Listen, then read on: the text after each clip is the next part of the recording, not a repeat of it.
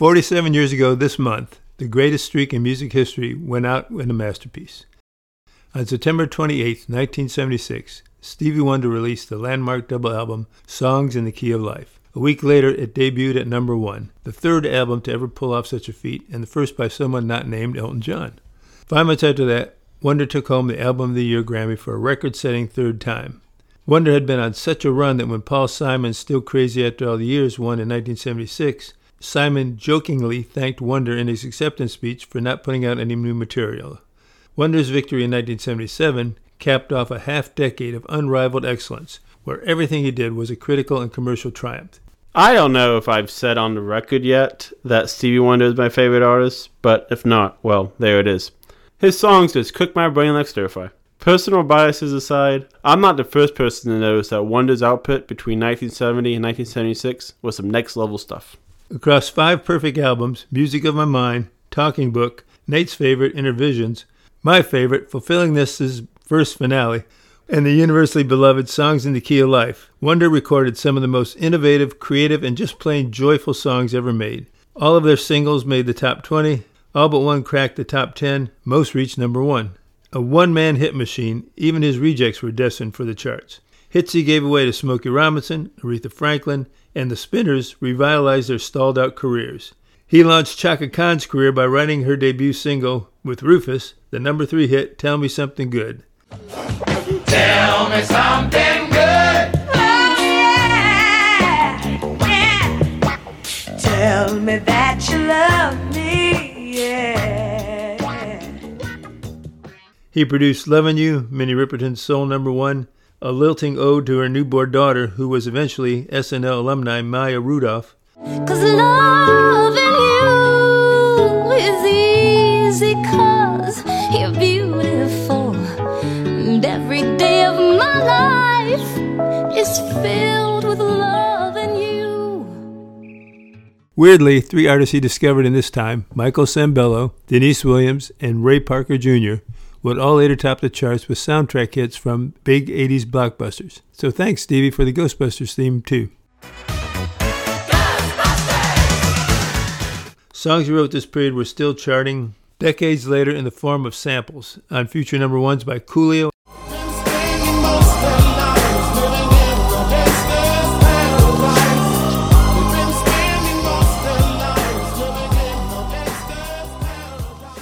And Will Smith.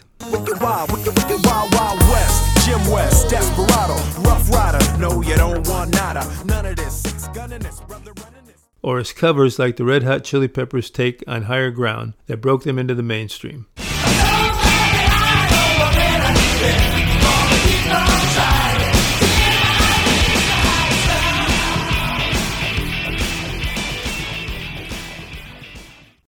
Wonder had conquered the world.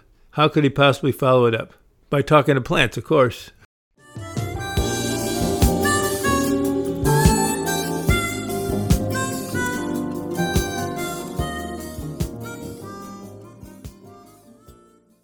Mankind's first contact with the vegetable world came as a threat. It's a fight Cleve Baxter knew he could win. On February 2nd, 1966, Baxter got lost in a daydream, wondering how long water takes to travel from a plant's roots to its leaves. To find out, he hooked up an office-potted plant to a polygraph machine. Baxter's faith in polygraphs began as a CIA interrogator specializing in hypnosis and truth serums. Since William Moulton Marston invented it in the 1920s, the polygraph had gained a reputation as some sort of uncheatable magic box. So when Baxter started hooking up plants to it, the idea was not as far out as it seemed. Marston was responsible for another great creation around this time, famed comic book superhero Wonder Woman, although some credit for the character belongs to his wife Elizabeth and their polyamorous life partner Olive Byrne. A polygraph works by measuring changes in the skin's electrical resistance. Presumably, this same effect would work on chlorophyll. Baxter hoped the polygraph could detect slight changes in moisture once the water reached the leaves. What he did not expect was for the pen to pitch downwards the same way a human would react if they were strapped in. Wanting to get a stronger reaction out of the plant, he threatened to burn it. Threats tend to cause massive spikes, but because nothing he said fazed the plant, Baxter needed to see if physical pain would work. As he pulled out a set of matches, the polygraph rattled with energy, as if the plant could read Baxter's mind. and that is when Baxter's universe shifted. He was no botanist. He did not even particularly like plants, but he dedicated the rest of his life to replicating the results that he got that day. He came to believe that there is telepathic consciousness binding all life on Earth. He called this theory primary perception. Early research seemed to suggest he was on the right track. Later observations indicated that plants felt threatened around dogs and could recognize particular faces. For instance, Baxter's plants perked up like loyal dogs whenever he entered a room. His discoveries also confirmed what we all have long suspected, that ficuses are racist. The practical applications for telepathic plants were suddenly endless. Plants linked up to people could spy on soldiers in the Vietnam jungle or travel aboard rocket ships with minimal resources. And in one experiment, he proved that plants could even solve a murder. Boom. In the experiment, Baxter asked 6 students to enter a room one by one, which contained 2 potted plants. One student was randomly assigned to tear a plant out of its pot and stomp all over it. The other plant stood in silence, watching his friend die. When the grisly task was completed, the surviving plant was ready to finger, or rather leaf, the culprit. Its reactions were monitored as the 6 students re-entered the room one at a time. As the first 5 students wandered in, the plant showed no emotional reaction. But as the 6th student entered, the plant began to display wild stress. The world's first plant-based police officer had successfully cracked the case. Baxter's ideas looked poised to radically change our relationship with the natural world. Luckily, as I suspected, this is all nonsense. Mainstream science remains skeptical, if not outright dismissive of his ideas. Every attempt to replicate Baxter's findings failed, and most of the polygraph responses could be explained away as simply the buildup of static electricity or errant vibrations. Critics widely mocked him as a charlatan. By the time he started hooking up electrodes to sperm and yogurt, he was all but discredited. The man was a fraud, but I wonder if one day we'll find out he was onto something. There is an appeal to the notion that all life on this planet is interlinked. I certainly feel a connection to plants, even if it's not quite telepathic. For the record, I don't believe that plants are telepathic. We'll never agree on that one.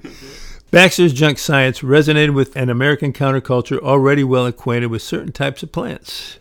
In 1973, CIA operative Christopher Bird and ancient ufologist Peter Tompkins compiled Baxter's research into the million-selling book The Secret Life of Plants. Musicians latched on to these ideas in the form of weird concept albums. One artist who specialized in plant music was Mort Garson, one of the stranger resumes in popular music. Garson paid the bills as a behind-the-scenes session arranger on early 60s easy-listening chants like the Sandpipers' Guantanamera, that's the first Spanish-language top 10 hit.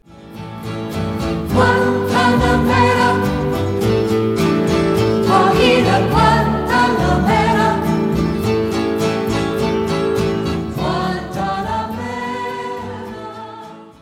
Glenn Campbell's By the Time I Get to Phoenix, the 20th most performed song of the 20th century. By the time I get to Phoenix, she'll be rising. And 3 Nights and a Morning, Bill Withers' debut single.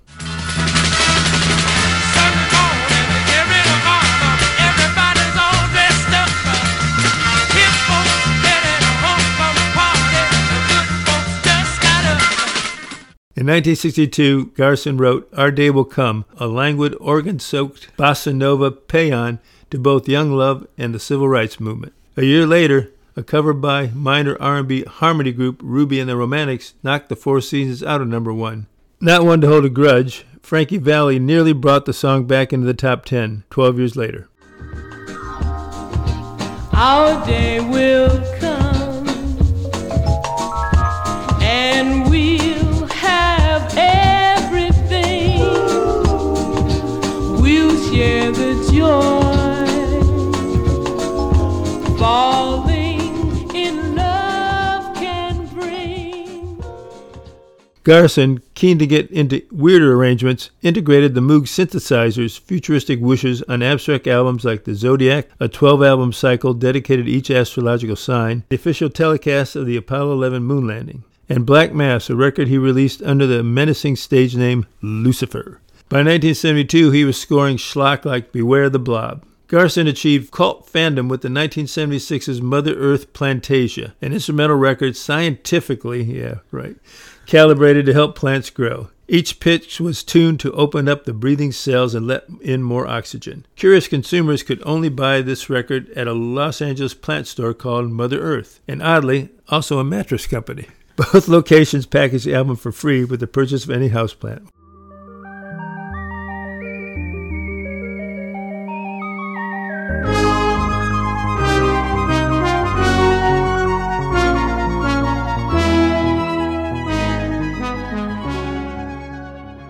But the most high-profile artist taken in by the movement was Stevie Wonder. Wonder had long felt attuned to the natural world. Higher Ground was about reincarnation and the interconnected soul of the universe. This force even saved his life. On August 6, 1973, a loose log fell off a truck and crashed through his car window. Wonder, who was already blind since birth, additionally lost his sense of taste and smell in the accident. He spent the next 4 days in a coma. He only woke up when his manager started singing Higher Ground into his ear. Wonder's fingers tapped along to his composition, the first confirmation of life. No work better showcased his belief in the mysticism than Stevie Wonder's Journey Through the Secret Life of Plants, a soundtrack to a documentary of the same name.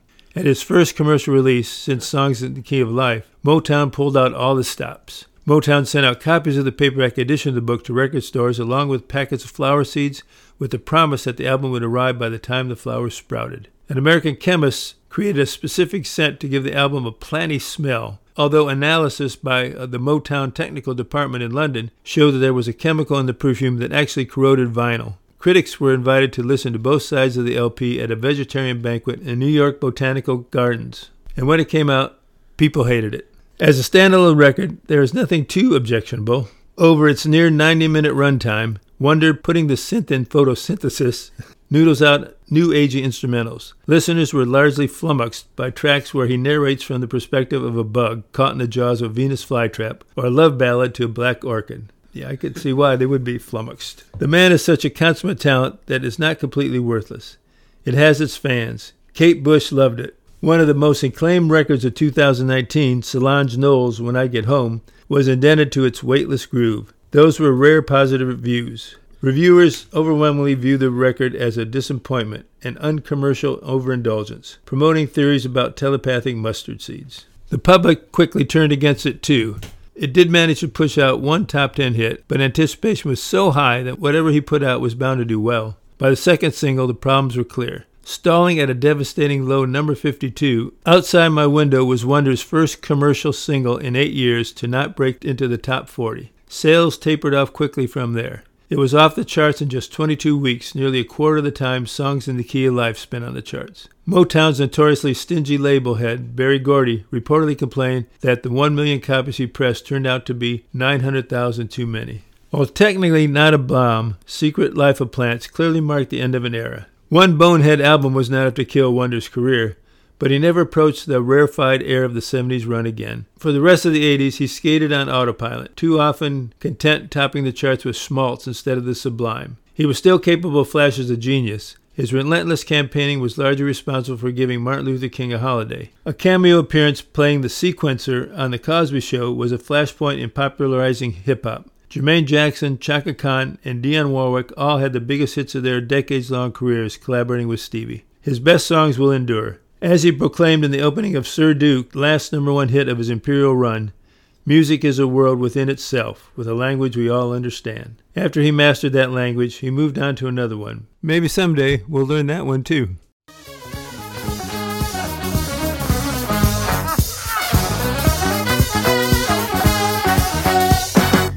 Hello and welcome to Off Key. I'm Nate Youngman, and with me is Sunflower, more like Dad Flower, Jeff Youngman. This week we are giving voice to the voiceless. Our two main stories will look at people who tried to talk to things and normally do not speak back.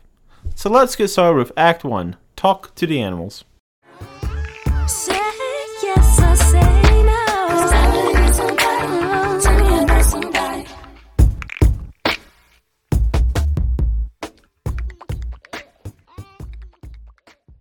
Are You That Somebody is a musical BC-AD moment.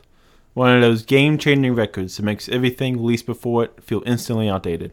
Built on samples as diverse as baby coos to mouth clicks to Oompa Loompas, Aaliyah and Timbaland's R&B brain scrambler redefined what the Hot 100 would sound like in the years ahead.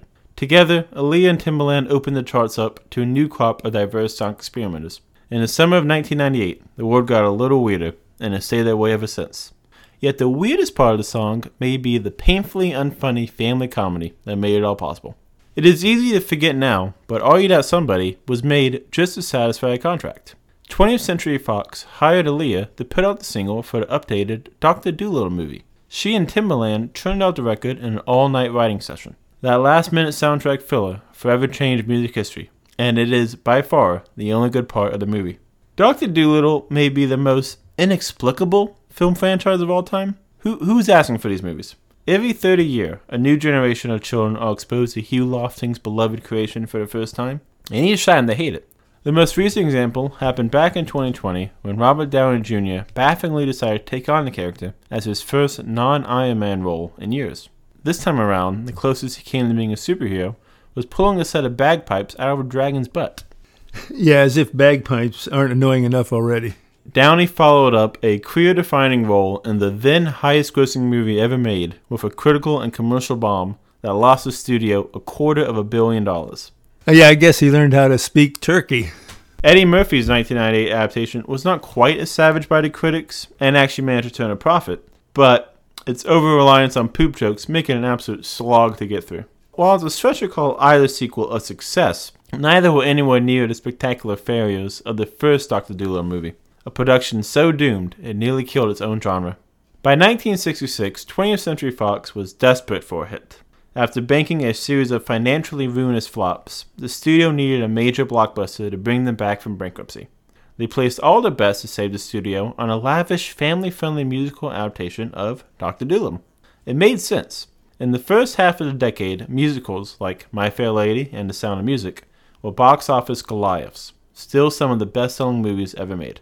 Surely, the culture had not changed that much by the late 1960s. So in 1966, a menagerie of animals and filmmakers set off to England to shoot their guaranteed hit. Not all of them would make it back alive.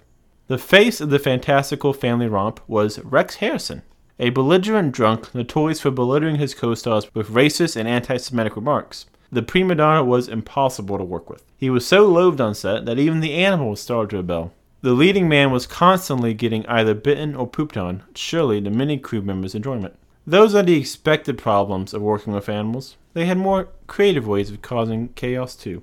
Animals kept getting endangered in random accidents, like the goat that drank the quart of paint, the restless squirrel sedated with a bottle of gin that drank so much it fell off a ledge, or the ducks that almost drowned because they did not know how to swim. The script had to be rewritten after it was eaten by a goat. A parrot kept throwing off shoots by saying the word cut, and most absurd, 3 days of filming were postponed because a giraffe stepped on its own penis, which I don't even know how that's possible. The human stars were more than capable of causing their own problems. One scene was filmed in a village that had recently been struck by a gastrointestinal epidemic caused by freshwater snails. So, when the crew rolled out a giant prop snail, the locals took it as an insult, tearing apart the invertebrate in effigy. Strangely enough, this was not even the first time residents took up arms against the movie.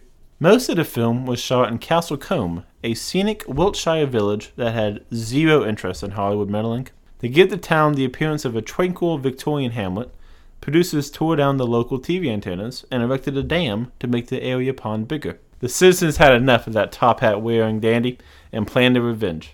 In the dead of night, they stuck a bunch of gas bombs onto the side of the dam and blew it up. The resulting explosion delayed production for a year. The mission was organized by the then unknown 22-year-old Ranulph Fiennes. In the ensuing years, Fiennes found fame as the world's greatest living explorer. His adventurous exploits are the stuff of legend. He's climbed the highest mountains on each continent, become the first person to walk Antarctica on foot, and is the only living person to walk the Earth from pole to pole. When his fingers got frostbite on an attempted solo trek in North Pole, he sawed them off himself. His life was so amazing that MGM almost cast him to play James Bond in Live and Let Die. Producers went with Roger Moore instead. After burning through 3 times his budget, mending suicidal animals, and even weathering terrorist attacks, Dr. Dolittle was finally released in the fall of 1967. It was not worth it. An impressive 152 minutes, audiences found the film interminably dull. Not every audience member, because I've watched it and I liked it. The main problem was the star himself. Rex Harrison was an interesting choice to lead a musical, considering he literally could not sing. Instead, Harrison delivered his lines in a wooden, sing-speak type cadence.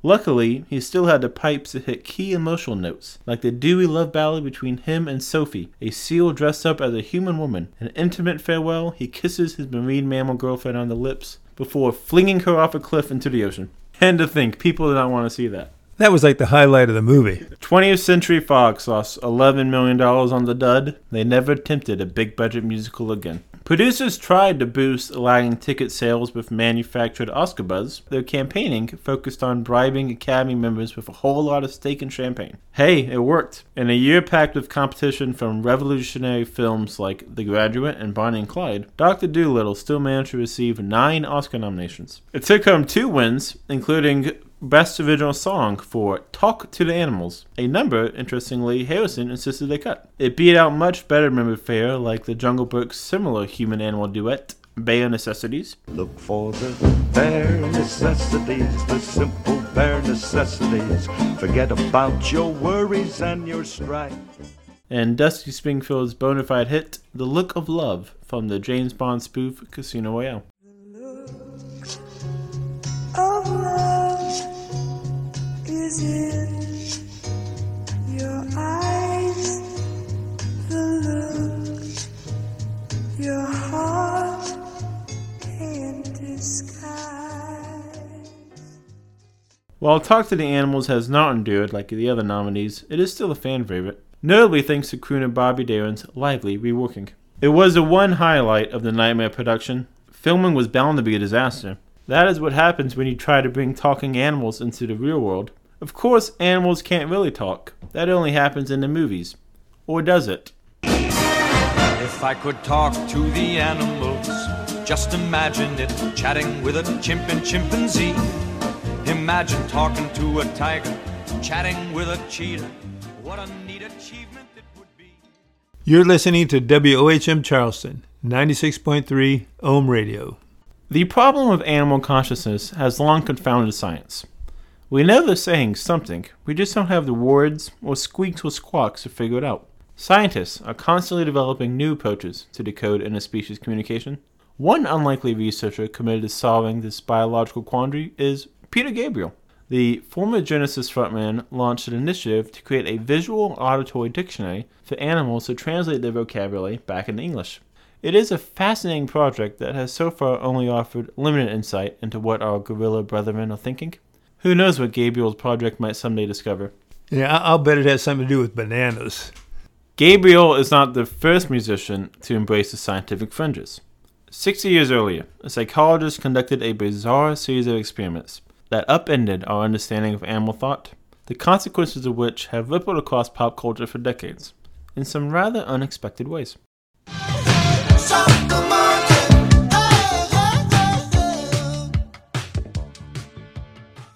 It's fascinating to consider just how much of what we accept as true might turn out to be fundamentally wrong. For instance, up until the 1950s, nobody regarded dolphins as particularly intelligent. Today, we recognize that cetaceans are capable of complex high reasoning with their own language, societal hierarchies, and the largest relative brain capacity of any animal on Earth. They perform tricks, have served in the United States and Russian navies, and can be trained to detect cancer. Dolphins are so smart that one pod even rescued Dick Van Dyke when the comedic National Treasure was pulled out to sea. His aquatic guardian angels guided him back to the shore. If they're saving or pioneering sitcom stars, clearly there's something more going on in those oversized heads. The first scientist to realize this natural miracle was Dr. John C. Lilly.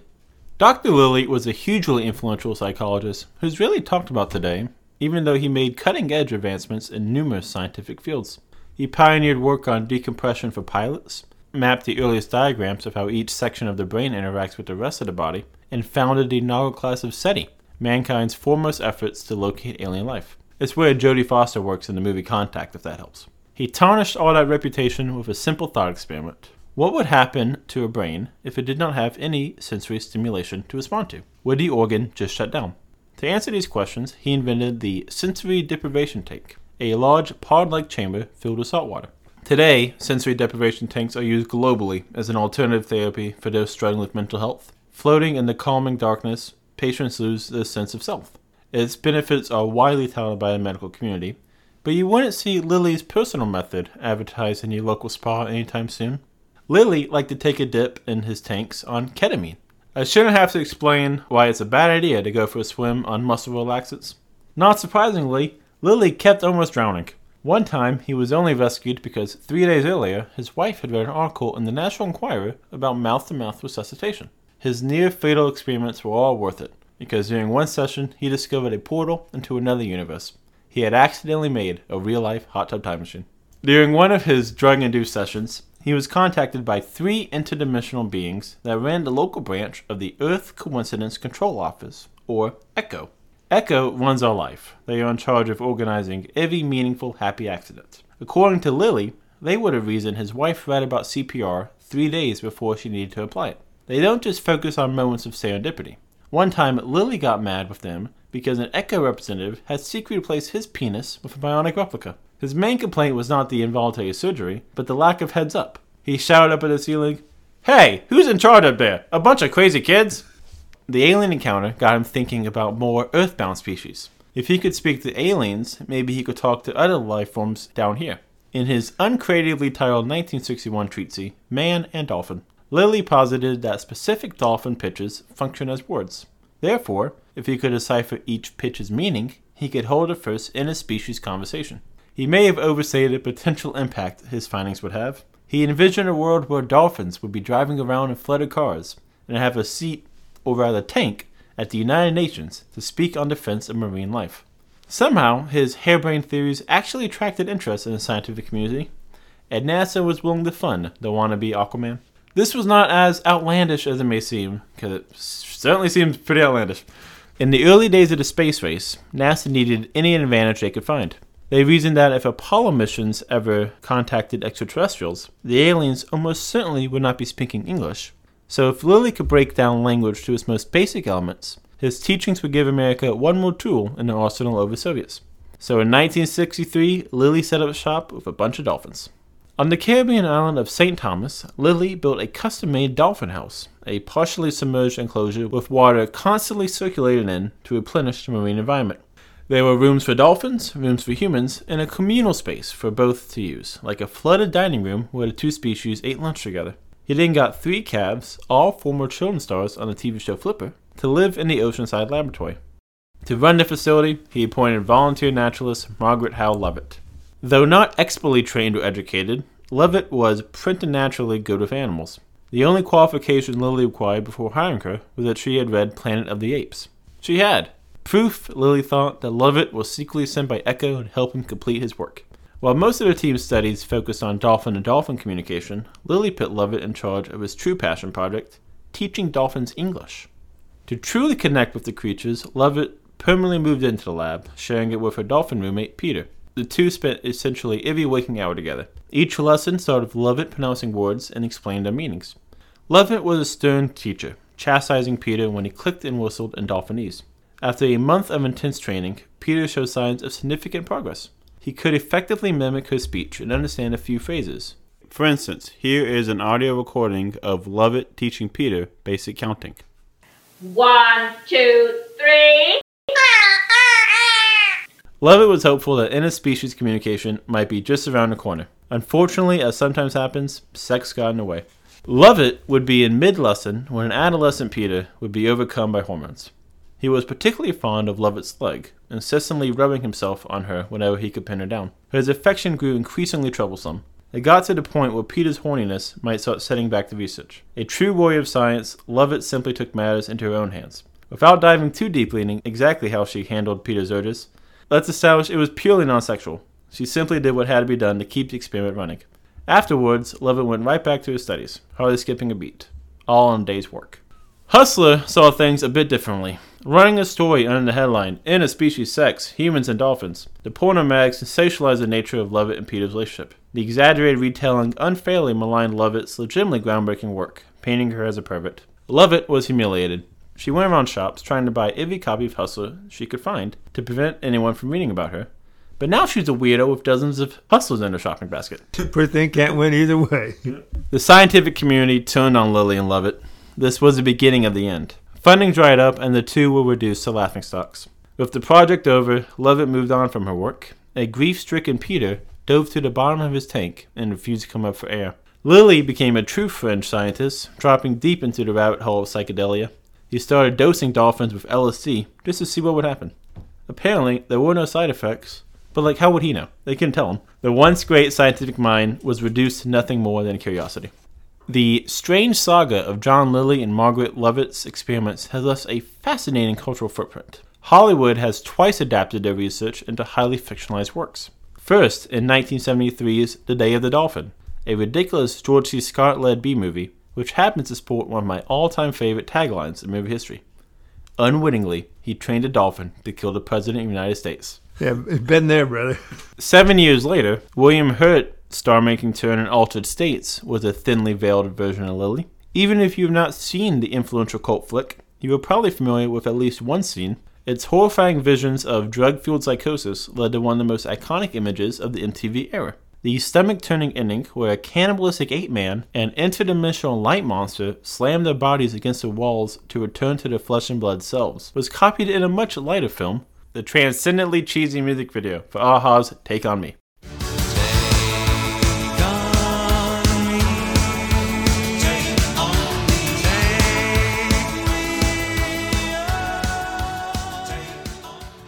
Lily's free-spirited ethos directly changed cinema history too. A young protege who got swept up in Lily's world of psychoactive meditation was Jeff Bridges. Bridges leaned on his mentor's eccentricities to color his performance in 1998's Big Lebowski. That's right, Lily was the original dude.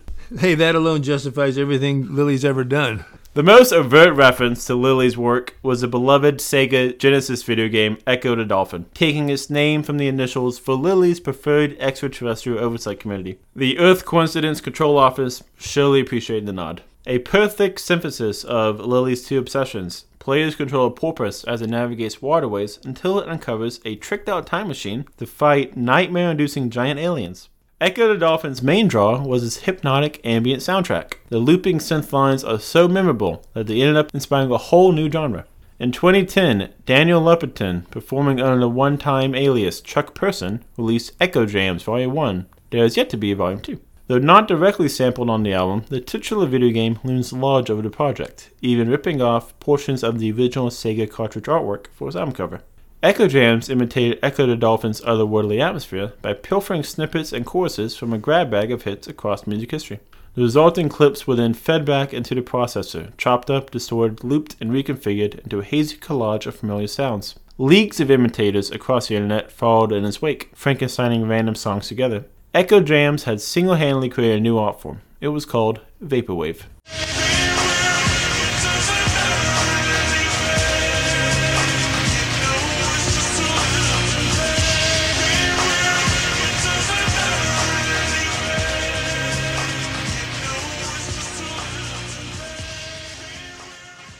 Vaporwave is a historical anomaly, a music scene with no central geographical location.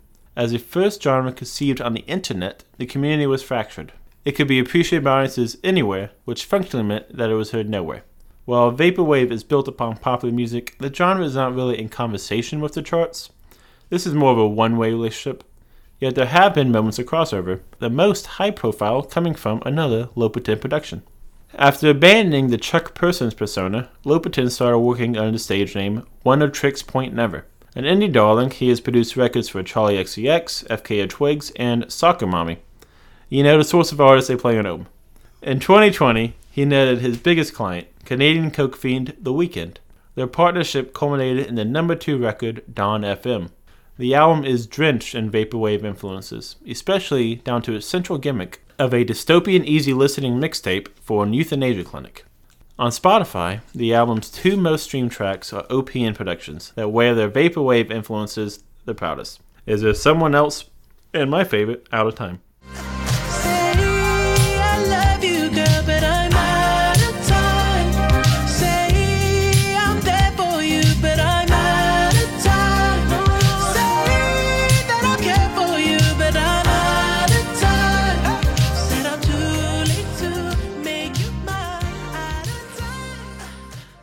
Lilly died in 2001, 22 years ago this month, actually. He left behind a complicated legacy that has only become increasingly weirder in the years since. Lovett is still around, happily married to a photographer she met working at the Dolphin House. I should specify, the photographer was a human. While I never did crack Dolphin to human communication, their work fully established how we share a planet with other sentient life. This realization sparked a wave of ecological reforms, including the successful passage of the Marine Mammal Protection Act. That is something worth talking about. To close us out, here is a bunch of hyper-intelligent singing dolphins preparing for the world to be blown up by aliens, in Douglas Adams' Hitchhiker's Guide to the Galaxy. I'm sure Lily would have approved.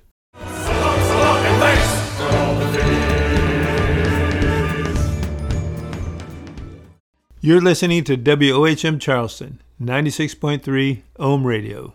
Hey, good story, Nate. Although some of that stuff with the dolphins kind of risque. But we're going from dolphins now to dolls. Now in Act 2, Toy Story. When you wish upon a star, makes no difference who you are. Walt Disney's empire is built on magic. Even his production logos are whimsical. The first thing audiences hear when they watch a Disney movie is the central refrain of When You Wish Upon a Star. Written by Lee Harline and Ned Washington for the 1940 animated classic Pinocchio, the optimistic prayer for a better life has resonated far beyond its wooden puppet origins. Later that year, Glenn Miller's cover of the song topped a precursor of the Hot 100 for 5 weeks. The melody still worked 2 decades later when Brian Wilson lifted it for one of his earliest recordings. Surfer Girl, the Beach Boys' second top 10 hit, borrowed much of its musical and lyrical structure from the Disney standard. Cosmic Funksters, Earth, Wind, and Fire, quote the song's title in the opening lines of their number 1 hit, Shining Star. Firmly a part of the American canon, the song has been covered by musicians in every genre.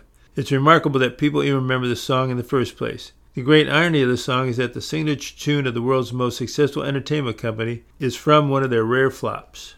Coming off the unprecedented box office success of Snow White and the Seven Dwarfs, there was no way Pinocchio could match expectations. Anything less than a record-setting smash would feel like a disappointment. Disney still tried their best to make it happen. Pinocchio was given double the budget of Snow White's. That extra money did not help much. Pinocchio failed to recoup even half of its predecessor's ticket sales.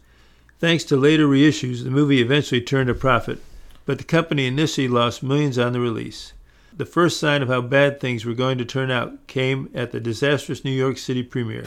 To celebrate the grand occasion, Disney hired 11 little people to dress up in puppet costumes. They were stationed on top of Rockefeller Center's large marquee and waved to the crowds below. The troupe was stuck waiting outside in the hot sun for several hours with nothing to do to pass the time other than work on a large supply of wine. Alcohol flowed through their tiny, overworked bodies, its intoxicating effect hitting the exhausted crew almost immediately. The drunken, sweaty dwarves, no longer in a family-friendly mood, started shouting obscenities at the passing filmgoers. If that wasn't upsetting enough, they ditched their clothes and started running around naked. The police were unsure how to disperse a crowd of drunken, sweaty new dwarfs. In fairness, this is not a common request. They came up with a rather unorthodox, if slightly inhumane solution. When the cops got on the roof, they pulled the disrupted little people off in pillowcases. That's right, they stuffed them in sacks like varmints. The public relations debacle was an inauspicious omen for the rest of the film's luck. It was bound to be a disaster. That is what happens when you try to bring talking toys into the real world. Of course, toys can't really talk. That only happens in the movies. Or does it? Come on, Barbie, let's go party. I'm a Barbie girl in the Barbie world. Life is plastic, fantastic. 2023 is shaping up to be a banner year for living dolls. January saw the release of surprise crowd pleaser Megan. Greta Gerwig's Barbie has dominated the summer blockbuster season. And of course, there's this episode of Off Key. Big hits all around. No doubt about it. Barbie has proven particularly enduring, its cultural reach stretching far beyond the screen. In a rare feat in the streaming age, Barbie's soundtrack cracked out multiple top 20 hits. There's Dua Lipa's frothy neo-disco Dance the Night. Watch me dance the night away. My heart could be burning, but you won't see it on my face. Watch me dance the night away. Billie Eilish's watery, heartsick What Was I Made For? But I'm not sure now what I was made for. What was I made for? And because it's a record about Barbie, the unavoidable inclusion of Nicki Minaj. And I'm bad like the Barbie. I'm a doll, but I still wanna party. Pink felt like I'm ready to bend. I'm a 10, so I pull in a can. Minaj shares credit with up-and-coming rapper Ice Spice and Europop holdovers Aqua on their number 7 hit Barbie World, the same chart peak Aqua reached a quarter century earlier with their mercilessly chipper Barbie Girl. It's a wonder Mattel let anything associated with Aqua anywhere near its authorized IP. Mattel spent years dragging Aqua to court in a notoriously drawn-out trademark case. It got to the point where Judge Alex Kaczynski issued his final order. He closed his opinion with the warning that the parties are advised to chill. Yeah, he's a hip judge, I guess. Mattel's legal argument hinged on the idea that Aqua's cartoonishly raunchy lyrics defiled Barbie's wholesome image. That reputation is as plastic as the rest of her because the original Barbie was a German sex doll. While vacationing in Switzerland, Barbie's creator, Ruth Handler, saw other young girls decorating a Bild Lily doll, a pocket-sized model of a namesake call girl from a German comic strip. Bild Lily dolls were risque trophies men handed to women to make their romantic intentions clear. Disregarding any of the cultural baggage, Handler modeled Barbie's prototype on Bild Lily's buxom dimensions, eventually becoming the global icon currently taking over the local Cineplex. It was not the first German toy to change popular culture. Perhaps the only doll to rival Barbie's title as the world's single most famous toy is the teddy bear. I can see that. Named in honor of President Theodore Roosevelt's famed conservationist efforts, a cause only slightly undermined by his tendency to kill every animal he saw on sight, the Ursine doll was mass-produced by German toy manufacturer Steiff. Steiff did not have much luck with their William Howard Taft-themed follow-up, the Billy Possum. I swear those are real. Like with Barbie, teddy bears have left an oversized impact on popular culture, including musically. For a telling example, in 1957, Elvis had a number 1 hit with a song called Teddy Bear. And less than a year later, a band called the Teddy Bears were at number 1. That is the only time anything like that has ever happened. But for the strangest way a toy has shaped popular music, we have to look at a much less celebrated doll in the Steiff catalog, a hand-sewn, child-sized clown mannequin made out of human hair. Just what every child wants. That doll did not become a childhood icon on the scale of Teddy Bear or Barbie, but it certainly left an impression on one peculiar little boy. The consequences of their friendship continues to reverberate, but at quite the cost. Your fading light will always shine in my desire to have you mine. The audio you just heard was a recent rendition of Time in the River by 1930s songwriting couple Ann and Gene Otto. Gene wrote the lyrics to Ann's music, and together, the pair composed some of the most painfully 1930s song titles I've ever heard, like Isn't It Ducky, Down in the Caribbean, No, Mr. Jones, I Can't Say No, and They're the Soviets. Nearly a century later, little remains of their career. I could not find the original recordings of any of these songs, but at the time, Ann Otto was regarded among the greats. Ann started playing piano at age 5, specializing in the instrument at the Grand Cathedral in Washington, D.C. Her music passion took her to Paris, where she toured Europe as a concert pianist for much of the 1920s, even playing a performance for King George V of England. Ann's music also captured the attention of a traveling artist, Gene Otto. The two quickly married and started up their songwriting partnership. Ann carried on performing on her own, earning an ongoing residency as the featured entertainer of Rockefeller Center's prestigious Rainbow Room. Some of the best-selling artists of the era covered her songs. Jimmy Brierly, the tenor for the Paul Whitman Orchestra, charted on a precursor of the Hot 100 with a cover of Time in the River. His rendition is my pick for the weirdest hit song of all time, because it is, to my knowledge, the only hit song whose writers were killed by a haunted doll. In 1894, Thomas and Minnie Otto had a problem. Their 4-year-old son Robert Eugene, or as everyone called him, Gene, was struggling to make friends. To cheer the lonesome boy up, his parents gifted him with a child-sized doll. Gene loved it. He called the toy Robert, after his first name. The two were as inseparable as siblings, sometimes even wearing matching sailor outfits. They spent every moment together, laughing and playing. This is standard childhood fun, an overactive imagination of a lonely boy palling around with a friend. Everything seemed normal, until the doll started talking back. Thomas and Minnie often heard multiple voices coming from Gene's bedroom as he played. First, Gene could say something, then another rougher voice would reply. The eavesdropping parents could not quite place the second voice. Oftentimes it sounded insistent and malevolent, while Gene sounded unnerved and flustered. Many times Gene's mother would walk in the room and find her son cowering in a corner, arms wrapped around his knees, while Robert sat on the bed, glaring up from above. Of course, Gene's parents dismissed the scene as a standard, if rather dark, game of make-believe. Over time, things started to happen that made them second-guess their first thought. On a number of occasions, the Ottos awoke to the sound of Gene screaming in his bedroom. When they rushed into his room, they found his furniture overturned and belongings strewn about. Gene pointed the blame to Robert. Robert did it became something of a catchphrase in the Otto household, a common saying to explain every broken toy, shredded piece of clothing, or shattered vase. Gene's infuriated parents simply ignored their son's insistent scapegoating as a clumsy lie of a naughty child. However, there were an increasing number of mysterious incidents that they couldn't so easily explain away. Distant giggles echoed through the house. Guests heard the patter of scurrying feet coming from different rooms while the family was away. Neighbors reported seeing the doll moving from one window to another, glancing out through the curtains toward the street. Servants found Robert in different parts of the house from where they last saw him. All of this became too much. Who cares if it was really Robert doing it? Either way, it had to end. Gene's great-aunt told the Ottos that they should get rid of the doll once and for all. On her recommendation, Robert was stuffed up in the attic, no longer able, they hoped, to cast his bad juju. They did not act fast enough. The next morning, the aunt was found dead. This was likely just a tragic coincidence of timing. The doctors ruled it a stroke, but Thomas and Minnie weren't so sure. And so, out of fear for future reprisals, Robert returned to Gene's side.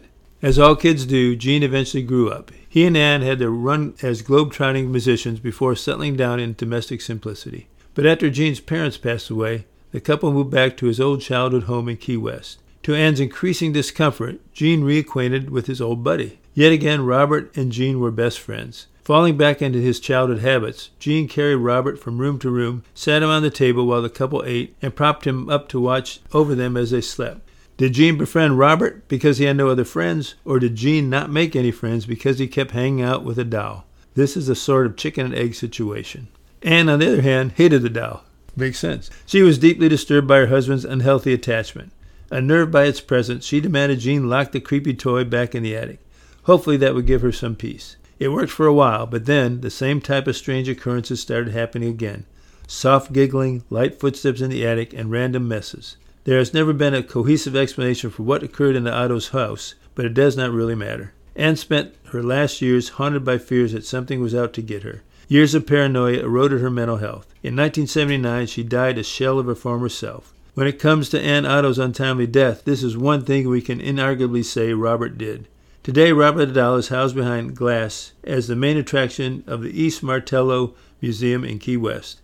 Visitors brave enough to take a photo of Robert must ask him permission first. Inconsiderate guests that fail to ask before snapping a picture have reported their cameras breaking or photos coming out blurry shortly after. I can personally vouch for the curse's potency. Earlier this summer, when we went down to Key West for a wedding, I paid a visit to say my hellos to Robert. I snuck a photo of him on my phone. A week later, I dropped my phone, breaking it beyond repair.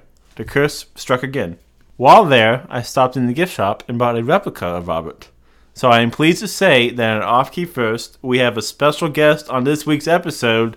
Ladies and gentlemen, allow me to introduce Robert the Doll.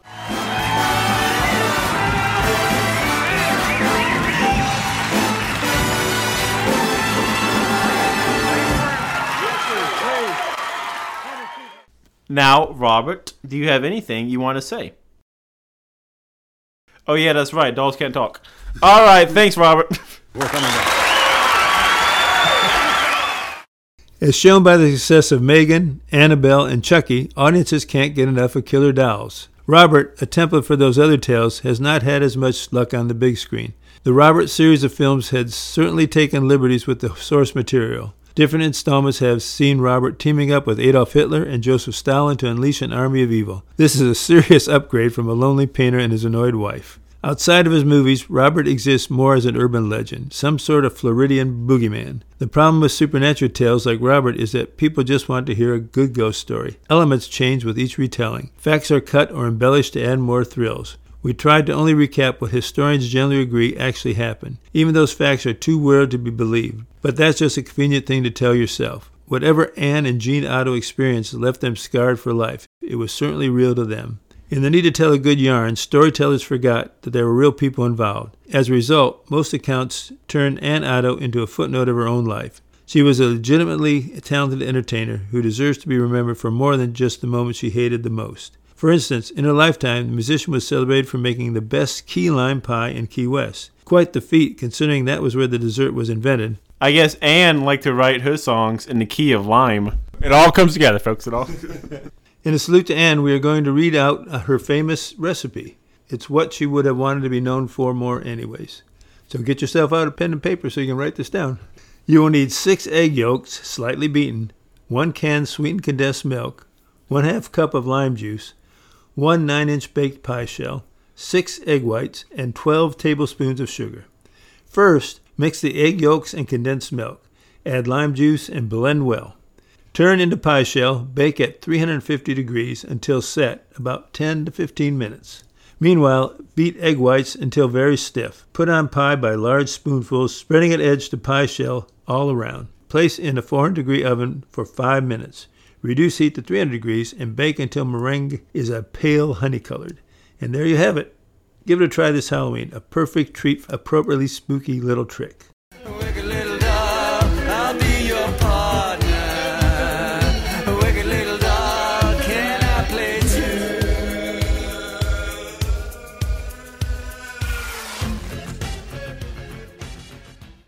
All right, Dad. Fascinating tale. I'm a big fan of Rob the Doll, and I have one right here. Can we get rid of it now, please? All right. Do you have anything to close us out? Okay, we've run out of time, as we seem to do these days, but to close our show, here's another great Key West musician, the recently departed Jimmy Buffett. We just wanted to include him in as a farewell. All right, that's our show. So long, everybody. Thanks, everybody.